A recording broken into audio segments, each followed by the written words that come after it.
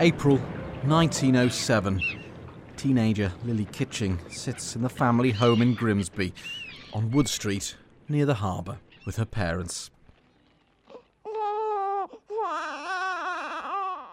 Single mum, she's nursing her week-old baby boy, who, as yet, still doesn't have a name. They open the newspaper and see an advert. Lily's mother reaches for a pen and paper and starts to write. A few days later, a letter arrived at the Kitchings' house from a Mr. J. Baker. It said that he and his wife were glad to hear from them and would be pleased indeed to have the baby. It was only a few days old and it would be easier to raise as their own. The letter insisted that the baby must be given up for life, and the Kitchings must also pay them £15. There were further details. My wife, Mr. Baker also stated, has undergone an operation about 2 years ago and is consequently deprived of God's blessing. It was also pointed out that they were well-to-do and comfortably off. Convinced the Bakers were genuine, Lily and her mother responded, and a number of letters went back and forth, making arrangements. A week later, a nicely dressed and well-spoken young woman arrived at the house in Great Grimsby. Mrs. Baker. She was going to Bristol. She would have a photograph taken and sent, and she invited Lily, if she was ever in the area, to drop by and see the little one. The new grandmother handed over the neatly wrapped baby and £11 cash, and the visitor left Grimsby with the child. But 2 days later, another letter arrived at the Kitchings' house. It was from the Bakers, and they were demanding more money, £5 10 shillings. If they received swift payment, the matter would be settled. This rattled Mrs. Kitching, and immediately she went to the address that had been given in Liverpool to find out more. But she was horrified to discover that it was just a letter office. Realising something was seriously wrong, the grandmother headed to the police station. And she told them what happened. But it was a tale that had a familiar whiff to the officers. The information Mrs. Kitching provided was vital, and the police were able to follow it up. The next day, Sergeant Moore and his detectives visited a sweet shop in Liverpool city centre. They went inside, headed upstairs, and found a young couple sitting down having tea. He told them why he was there. The man told the detectives to come back in 10 minutes, but both were arrested on the spot and sent in a car to the police station. Moore searched the premises and found various items of clothing of a theatrical nature. Inside a number of the garments, he found a series of keys of various shapes, sizes, and ingenious telescopic designs. With the suspects sitting in a cell and still no sign of the 2-week-old baby boy, the investigation into what happened hastily expanded. But what they would uncover, and the shocking scale of it, would make them shudder. The detectives were about to discover probably the biggest baby trafficking operation the country had ever seen.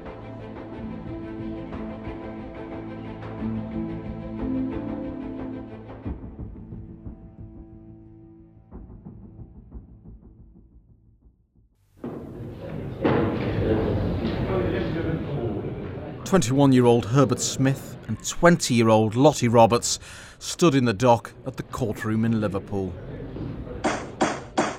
The charges: obtaining £11 with intent to defraud and causing the death of the 14-day-old baby boy of Lily Kitching from Grimsby.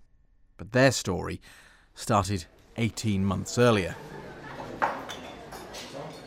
Lottie, her real surname Bourne, was working in a cafe in Shrewsbury. It was here she met Herbert Smith, a former restaurant manager and trainee pawnbroker, who was making a big name for himself in showbiz. On the circuit, he was known as the Gentleman Handcuff Prince and Jailbreaker, stage name Leo Selwyn. He was Britain's answer to Houdini, and had gained a great reputation as a conjurer and escapologist. He performed up and down the land in music halls and boasted to have escaped from 51 prisons, much to the amazement of the prison officials who watched his stunts. In fact, when he was arrested, he told the police the cell wouldn't hold him and he'd be out in no time. He was so good, he gave up all other honest work and became the handcuff king full time. A love affair seemingly blossomed, and both travelled the country.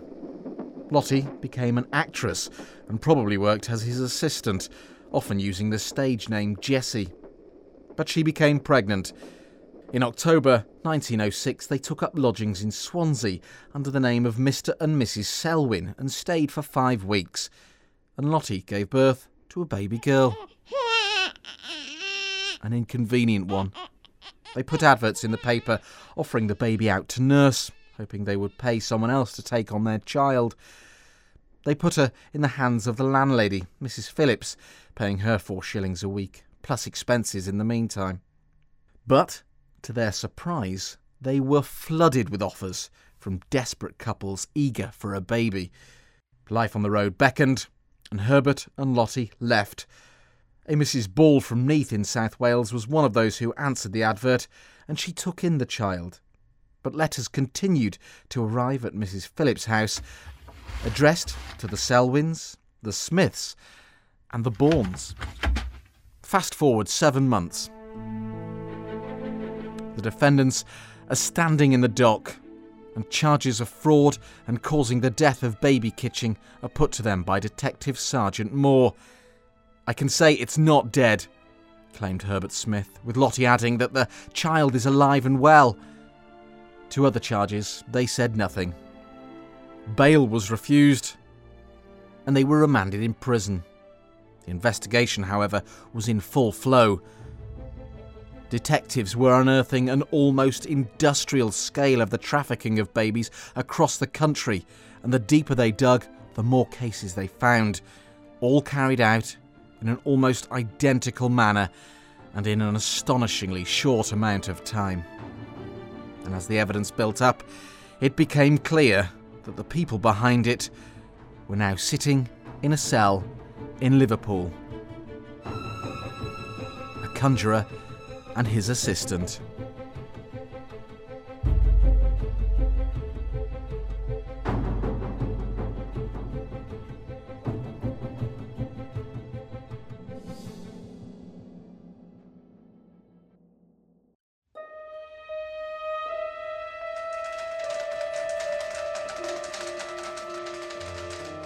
The Leeds Mercury, Thursday the 28th of March 1907.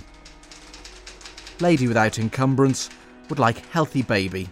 Entire surrender requested. Good comfortable home. Premium £15. Right, Baker, 60, Islington, Liverpool.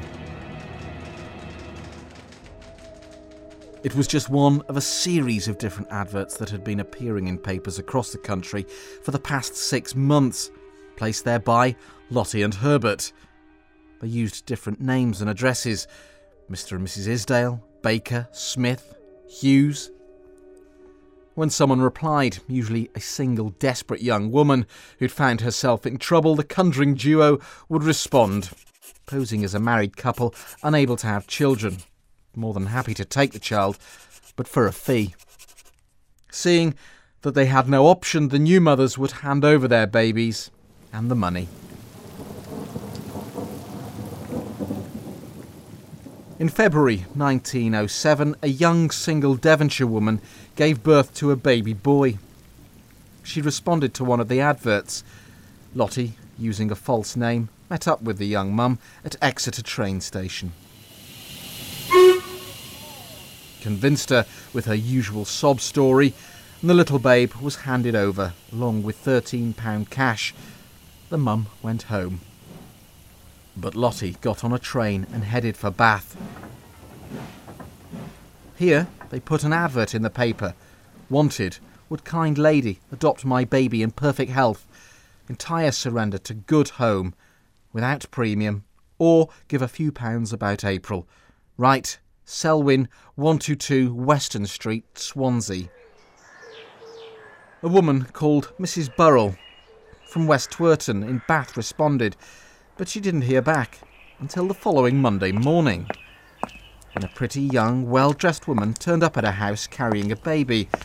The woman promised a weekly payment for maintenance, and Mrs. Burrell took the child. But the cash didn't appear. When it dawned on her that she'd been imposed upon, she took the baby to the workhouse. It's a story that seemed all too familiar now to the officials there. The assistant clerk, a Mr. Glover, who'd seen many cases over the past few months, was on the track of the culprits, who were now residing in Liverpool. He gathered all the information he had and passed it to the police there. Their investigation was going well. It turns out that Lottie and Herbert had been active across the country. Having found it easy to dispose of the children, by the time they moved to a furnished apartment in Bristol, funded by their exploits, they'd taken babies from mothers in Leeds, Lincoln, Charlton Kings, Cheltenham, Wetheridge in Devon, Chester, Shrewsbury, Chesterfield, Wickham, Worcester, Bath, Wensfield in Staffordshire, Altrincham, Grimsby, Ollerton. They distributed these children in many more places, including London, Mould, Neath, Halifax, Sheffield. They left Bristol and continued their work in Belfast before finally heading to Liverpool. In total, the authorities were aware of 20 children they'd trafficked, but they believed that in reality the true number was probably much, much higher. But many mothers were unwilling to tell their story, let alone stand up in court and tell the world how they'd given up their children. In Belfast, the police found this an even harder nut to crack. A date for the trial was set, and the country waited for what would surely be an open and shut case.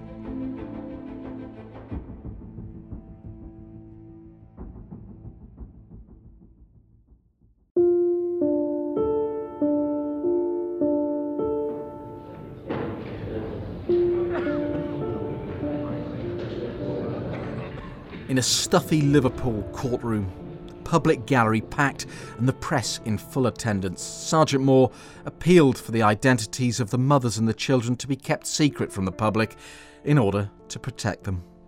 The prosecutor then outlined the case against the young couple, the conjurer and his assistant, Herbert Smith and Lottie Roberts. Both were charged with 5 counts of obtaining money, ranging from £10 to £15 on false pretences. But he said he also had information of cases involving 19 other children. The first female witness was called. A well-to-do young married woman took the stand, but with her was a sweet little baby girl. About 6 months old, beautifully attired.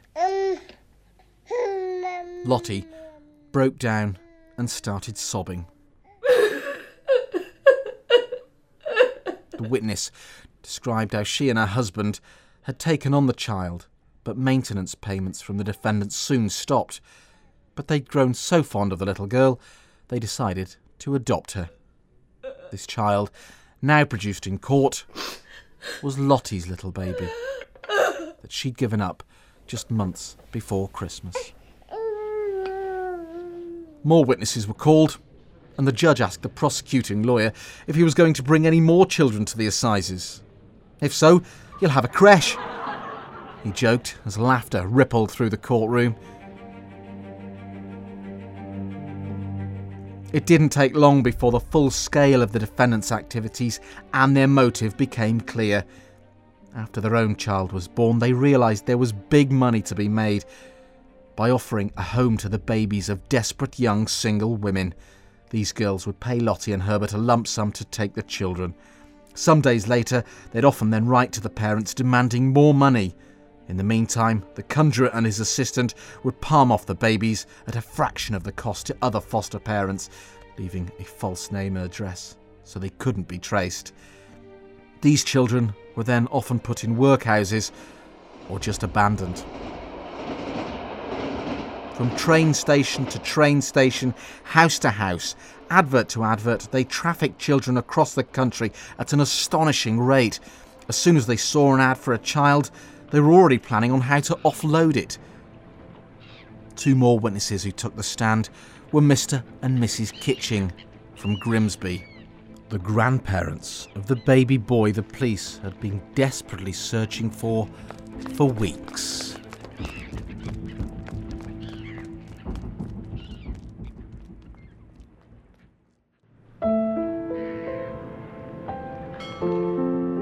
Baby Kitching had been missing for weeks, taken from his teenage single mother in Grimsby on the promise of a loving home, devoted parents and a bright future, and the Kitchens paid £15 to secure it. But Lily had been duped by the handcuff king and his waitress assistant, Herbert Smith and Lottie Roberts. However, it was her case that blew the lid on their operation. When more money was demanded from the Kitchings, the grandmother went to the police in Liverpool after discovering they'd been given a false address. For some weeks, the baby boy was nowhere to be found, possibly dead or in a workhouse. But after extensive inquiries, the police managed to trace him. He'd been fostered by a Mrs. Flatters in Lincoln on the promise of 5 shillings a week, which never arrived. She described how she'd met Lottie at a train station and taken the child, who was very cold and suffering from ill attention. But the boy was still alive.